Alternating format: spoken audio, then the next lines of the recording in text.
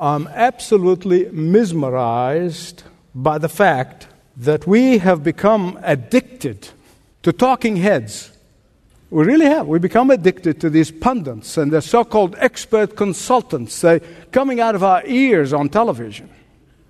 But my bigger amazement as I travel the world is how we in America manage to actually export this kind of media to the world. Everywhere I go, in Asia, in Australia, in Europe, and Middle East even, these talking heads on television 24/7. And I thought of the words of Mark Twain, who was a journalist himself. He said, when it comes to the news media, you have two choices. You can ignore it and be uninformed, or you can pay attention to it and become misinformed.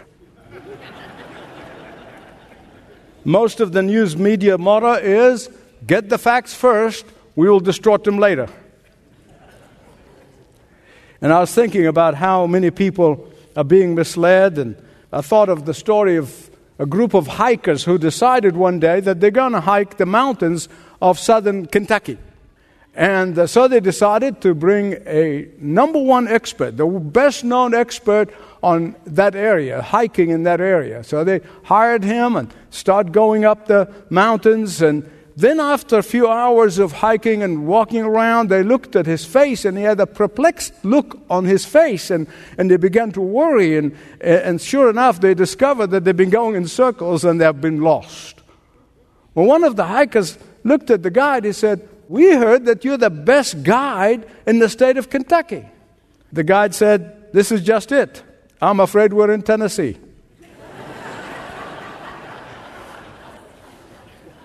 Too many people following wrong guides. Too many people getting their advice from the wrong source. Too many people getting their direction from directionless individuals. Too many people getting their cues from rudderless leaders. And they have become like that proverbial frog in the kettle. They're slowly dying and they don't know it. When people cease to get their direction from the Holy Spirit of God and the book that the Holy Spirit has authored, the Bible, they will wander away from the truth. Make no mistake about it. They will wander away from the truth. But do you know why? I have talked to enough people to answer the question, not definitively, but I know that from the people I talk to through the years, some of them know that they're following some falsehoods. They really do. And the reason for that is because they really don't want to hear the truth. Because the truth convicts them of their sinful lifestyle. Because they find that the truth to be uncomfortable for their worldly pursuits. They find the truth to be a rebuke to their carnality. Bishop Fulton Sheen was the most popular Catholic evangelist on television throughout the 50s and the 60s. He really was. A remarkable speaker. I have watched him several times. He was to speak at the town hall in Philadelphia, in the city of Philadelphia. And he was staying in a hotel not very far from town hall. So he asked the concierge how far town hall was, and they told him it's not very far. I told him where, and so he decided not to take a cab. He's going to walk to town hall, and he was not very familiar with the city. So sure enough, he got lost, and so instead of risking being late for his meetings, he decided to get direction. I know men have a problem with direction. Now, as a guy who will get lost all the time, I have no pride in asking for direction. Let me assure you. Well, Bishop Sheen saw a group of boys standing there on the street corner, and he asked, he said, boys, do you know where town hall is? And he said, yes. One of them said, sir, I can take you there. And so he was walking him to town hall. And as they were walking to town hall in Philadelphia, the young boy asked him, he said, sir, what are you going to do there? He said, I'm giving a lecture. He said, oh, what about? About how people can get to heaven. Do you want to come? And the boy said, are you kidding? You don't even know your way to town hall. Turn with me to Exodus 14, and I want you to look at verse 19. And if you do have your own Bible, I want you to circle the word cloud. Circle the word cloud. This is very different from any cloud that you see on the sky. I'm going to explain that in a minute because of its vital importance. In fact, it is mentioned, that word is mentioned in the Bible 58 times. And when you get to know what it means, it's going to bless your socks. Exodus 13:21.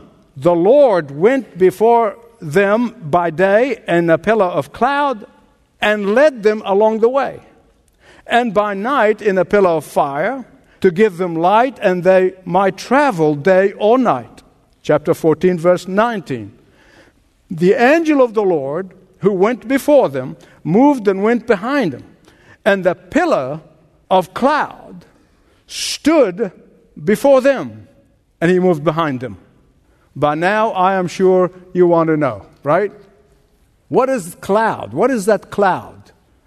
This cloud is like no other cloud they have ever seen before in their life, but they called it a cloud because they don't know what else to call it. It's like when we see a nuclear explosion and we call it a mushroom cloud. It just looks like a cloud in the shape of a mushroom. It's neither cloud nor a mushroom, right? It's the same way here. They called it cloud. Whatever that big, huge object was, it did two things for the Israelites.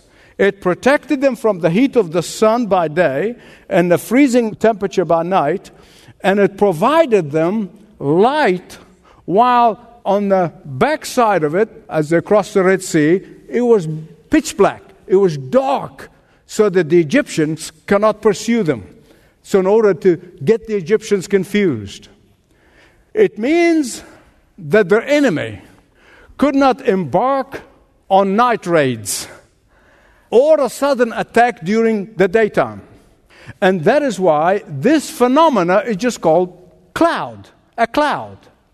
It was sometimes referred to as the glory of the Lord. Other times referred to as the radiance of the Lord. Beloved, listen carefully. That cloud became fully revealed in the New Testament as the Holy Spirit of God. This cloud was symbolic of the Holy Spirit. The angel of the Lord is no other than the pre-incarnate, the Lord Jesus Christ. And so what you get here is the Holy Trinity, Father, Son, and Holy Spirit, who coexisted in the Godhead before all worlds, guiding God's people out of the slavery of Egypt and into the freedom of the living God. They were protected from the heat by day. They were protected from their enemies. They were protected from the freezing temperature at night. I'm getting ready to shout because I know what I'm going to say. You're at a disadvantage. You don't know what I'm going to say. But listen to me. When you receive the Lord Jesus Christ as your Savior and only Savior, His Holy Spirit came to dwell in you. But when you daily walk with Him in obedience to Him, the Holy Spirit continues to fill you, so there will be more of Him and less of you, more of Him and less of you. And the Holy Spirit of Jesus is called Paraclete in the Bible. Can you say it with me? Paraclete. I know in English it's translated the Comforter. But the word Paraclete is a whole lot more than getting a pat on the back and handing you a Kleenex. Because that's what we think of a comforter. There, right? Hand you a Kleenex. No, Paraclete is an ancient word meaning warrior. The Greek soldiers went to battle in pairs. And so when the enemy attacks, they could draw their backs to each other, back to back, in order to protect each other's blind side. And so one's fighting partner was called Paraclete. And that is why I want to shout, because Jesus, who loved us to the end, did not leave us to life's battle alone. Jesus, who loved us to the end, did not leave us with our backs uncovered. Jesus, who loved us to the end, He gave us a battle partner to cover our blind side. Because that is why no one could ever say, none of us can say, I'm alone, or I am comfortless, or I am vulnerable, or I am isolated, or I'm unprotected. For Jesus said, when I go to the Father, I'll send you the Paraclete. He's your warrior. He's your warrior. He's your warrior. And He's got your blind side. And right on schedule, on the day of Pentecost, the Holy Spirit of God came to the church in earnest in order for the first time to dwell permanently here on the earth, and in order to indwell every new believer who would come in the last 2,000 years to surrender their life to Jesus Christ as their only Lord and Savior. What does that mean? It means that everyone who trusted the Lord Jesus Christ as their Savior, everyone who walks in obedience to Jesus, everyone who loves Jesus more than anything in life, everyone who is waiting for the return of Jesus can be absolutely sure that the Holy Spirit has your back. I want to tell you 3 things, and I hope you memorize them, about the Holy Spirit of God. The cloud, the Holy Spirit, was given as a sign of God's protection. Secondly, the cloud, the Holy Spirit, was given to us as a sign of God's presence. And thirdly, the cloud, the Holy Spirit, is given to us as a sign of God's provision. Protection, presence, provision. Can you say those 3 things with me? Protection, presence, provision. What a God we have. Without the cloud, the Israelites would have been toast before they ever got into the wilderness. The cloud protected them from human enemies. The cloud protected them from natural danger in the wilderness. The cloud protected them from 100-degree temperature in the daytime, and it protected them from a freezing temperature at night. You see, desert temperature, it can literally drop 50 degrees between the maximum and the minimum. But the cloud was there also for whatever they might need. Listen to me.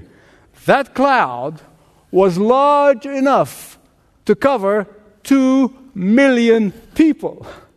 Did you get that? 2 million people coming out of Egypt. Except, is there an exception? Yes. Except those who choose to get away from that covering. Only those who stayed in the covering of the cloud continues to receive God's protection. Those who refused were on their own. Beloved, when God the Son gave His children God the Holy Spirit, He gave Him in abundance. And by the way, don't ever call the Holy Spirit it. That is a terrible thing. People think He's a force. The Holy Spirit is a person. And in the Greek, He's in the third masculine pronoun. He is Him. When He gave Him in abundance. When He gave Him to us, so nobody could ever say, I don't have the protection of the Holy Spirit. I don't have the gifts of the Holy Spirit. I don't have the constant presence of the Holy Spirit. The only time you do not experience the Holy Spirit all over you is either because you have quenched the Holy Spirit, and that is going directly against the Word of God, or when you grieve the Holy Spirit by premeditated, deliberate sinning without repentance. How can you tell if a person has the Holy Spirit all over him? I want to give you an illustration. Hopefully it will make the point better than me trying to explain it. Back in the 1800s, as most of you know, D.L. Moody was a great evangelist. He didn't have a great deal of education, but he was a wonderfully used by God to rock 2 continents for Christ. D.L. Moody was invited for an evangelistic outreach in England. And so the pastors gathered together and trying to unite together in that invitation, and there was a lot of discussion. Those who were more snobbish than others said, why do we need Mr. Moody? He's uneducated, he's not experienced. Who does he think he is? Does he think that he has a monopoly on the Holy Spirit? A young pastor rose up very gently and said, by no means, Mr. Moody does not have a monopoly on the Holy Spirit, but the Holy Spirit has a monopoly on Mr. Moody. What a testimony. I wish that would be said of me. And so the cloud was a sign of God's protection. Secondly, the cloud was a sign of God's presence. God was with his people, and the cloud was a proof of that. It was a sign of his presence. Whenever they saw the cloud, they knew God is with them. And the Bible said in Exodus 19, God spoke from the cloud and gave Moses the 10 Commandments. In Exodus 33, God spoke from the cloud in the Holy of Holies. In the book of Numbers chapter 12, God spoke from the cloud in his judgment against those who rebelled against Moses' leadership. From the cloud, beloved, God sees everything through the Holy Spirit who dwells in the believer. God watches every word we speak. God watches every thought we have. God watches every action and reaction. God watches the secret desires in our hearts. Why did Jesus give us the Holy Spirit? He said, I'll go to the Father, send you the Comforter, the Paraclete, and then sure enough, on schedule, 50 days from the resurrection, the Holy Spirit shows up and comes. Why? Let me tell you about how ancient times things work. If a buyer wants to buy a farm, this is how they practiced in the old days, after they made an agreement, and it's going to be a while before he occupied that farm, but the owner will cut a piece of turf and he will throw it in the cloak of the new buyer, the new owner, to assure him, though he never really took possession of it, it's his. If it is a tree farm, like fruit trees, they will break a twig from one of the trees and gives it to him. That is a sign that this belongs to you, or even though you're not occupying it yet. In the case of a house, they will give him a set of keys to assure him that this house now belongs to him, even though he had not yet taken possession of it. It was like a deposit. It was like an assurance. It was like a sign. But all of these things were symbolic that the property now belongs to the new buyer, even though he had not taken possession. And here's where I want to shout again. In the New Testament, when the God of all grace gave his children the inheritance of heaven, he gave us the Holy Spirit to assure us of his presence now and for eternity. The Holy Spirit is the turf of our inheritance. The Holy Spirit is that twig from the tree of life. The Holy Spirit is the key to the mansion in the sky. In the Old Testament, we read about how the Holy Spirit came temporarily on somebody to use them to accomplish something for God, and then he goes back to heaven. He did this with Samson. He did this with David. And you hear it, Isaiah and elsewhere in the Old Testament. But for the first time, in the day of Pentecost, the Holy Spirit comes to stay. And he's available to everyone who will come and surrender to Jesus. He's available to you. There's so many people walking in the flesh because they either don't know or undermine the power of the Holy Spirit working in us. The cloud was a symbol of God's protection. The cloud was a symbol of God's presence. Thirdly, the cloud was a symbol of God's provision. Now break the word provision with me, okay? Provision. Let's do it together. Provision. Pro means ahead, right? He's going ahead of us. Vision means seeing, right? He sees ahead of us. And I'm so thankful to the Lord for that, because there are many times when I come and say, Lord, I can't see the future. I don't know what decision to make. Would you help me? And the Lord, who's already gone ahead of me with his provision, guides me. In other words, the Holy Spirit was leading them to his provision, to his direction, to where he wants them to go. The cloud was given to lead them into absolute obedience to God. Please, please, please, do yourself a favor and read the book of Numbers, chapter 9, particularly verses 15 to 23. Visualize yourself as the head of an Israelite family who just saw the incredible things that God has done. You got your family together and you're packed and you see the cloud moving. So you move. 5 hours. You're exhausted. Cloud keeps moving and you move. The family begins to grumble. And the kids keep asking, are we there yet? Are we there yet? Are we there yet?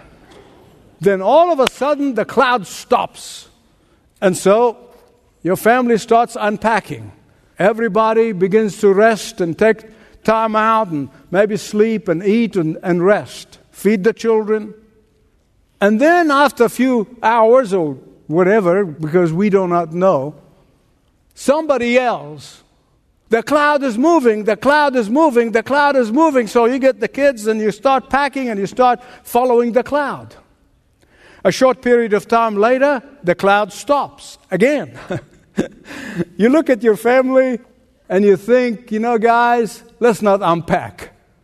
I'm telling you to use your imagination. You're not going to find these details in the Bible, but you'll get the whole story here.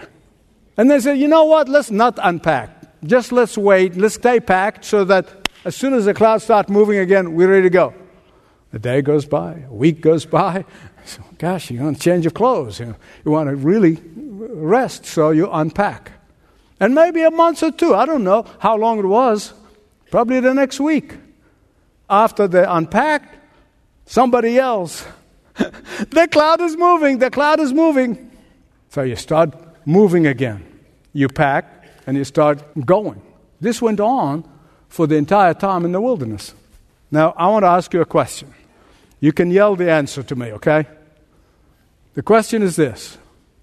Did God's people rejoice at the fact that the cloud was guiding them and leading them?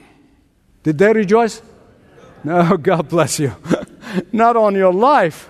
They grumbled, they complained, they murmured at the leading of the cloud. And I'm personally convinced, as you read on, given half the chance, they would have lynched Moses and elected his weaker brother Aaron, who kind of helped them go along, and if he could easily manipulated for them to do what they want him to do, as we see later on when they got him to do a golden bull. But like it or not, they had to follow the cloud. And so another question. I'm going to answer that one. If one of the Israelites decided that they just had enough, I've had enough of this, I'm not going to follow the cloud anymore, I am sick and tired of the stop and start and stop and start, what would have happened? They would have been dead in the water, more like dead in the desert, in less than 24 hours. Either because of the heat of the day, the freezing temperature at night, or the ferocious animals, or whatever. One way or another, they wouldn't have survived. Another question. What is God doing?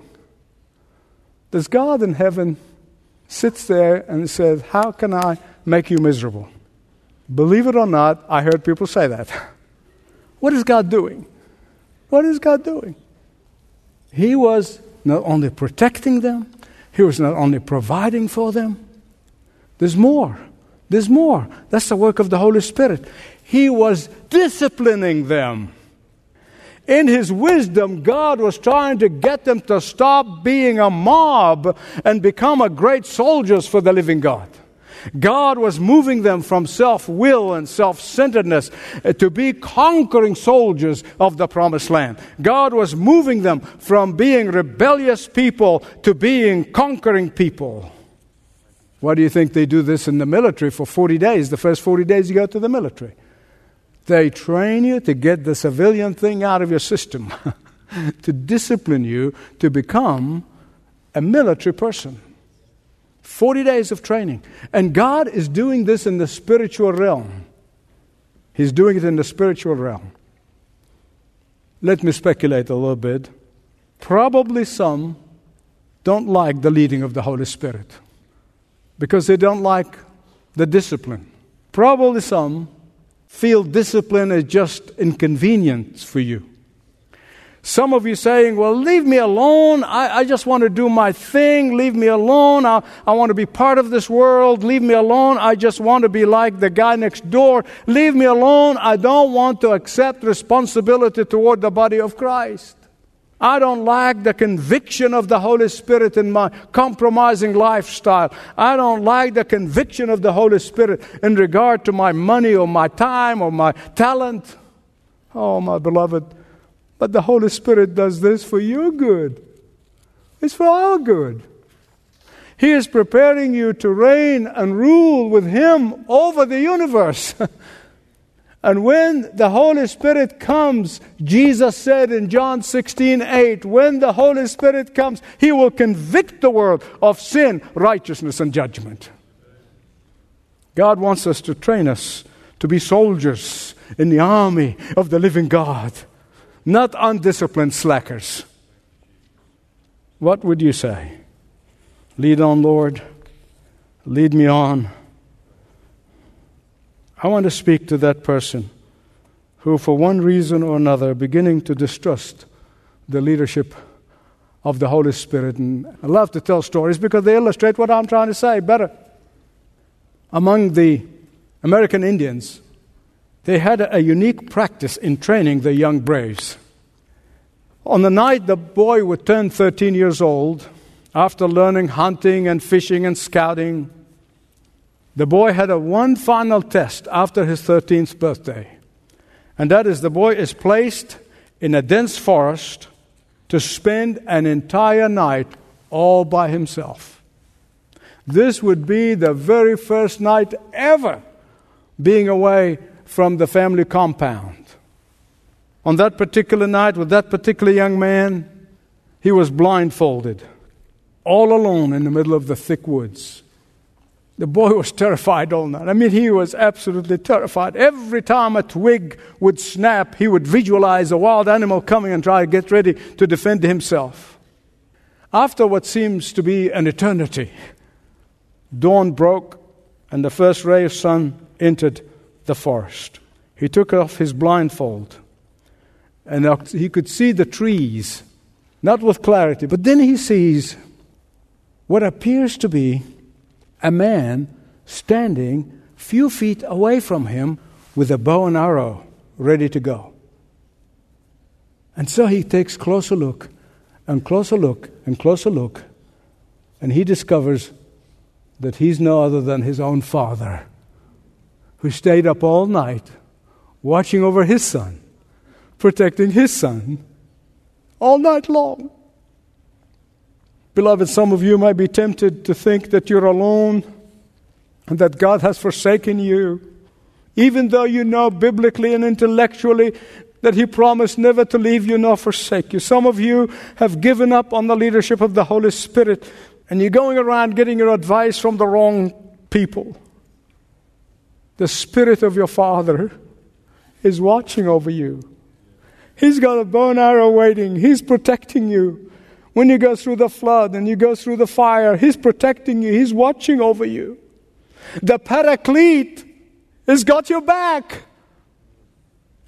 Will you say to him, lead on? If you had quenched the Holy Spirit, you grieved the Holy Spirit, would you say to Him today, forgive me for grieving you, forgive me for quenching you. How can I grieve? And I've done that many times. I do that on a daily basis. I say, Lord, I am sorry if I grieve the Holy Spirit or quench the Holy Spirit. How can I quench and grieve my best friend? You can do that today. Father, You're the searcher of all of our hearts. Your Holy Spirit is the best guide and friend we could ever have. Jesus, You did not leave us comfortless. You gave us the warrior, the Paraclete. And Lord, we have no excuse. So I pray that every heart here today, whatever and wherever they are spiritually, only You know that and they do, come with power and great glory. Let His light shine through us, brighter than ever before. For we pray this in the matchless name of Jesus. Amen and amen. Thanks for listening to this message from Dr. Michael Youssef, recently featured on Leading the Way. If you'd like to know more about us, please visit ltw.org. That's ltw.org.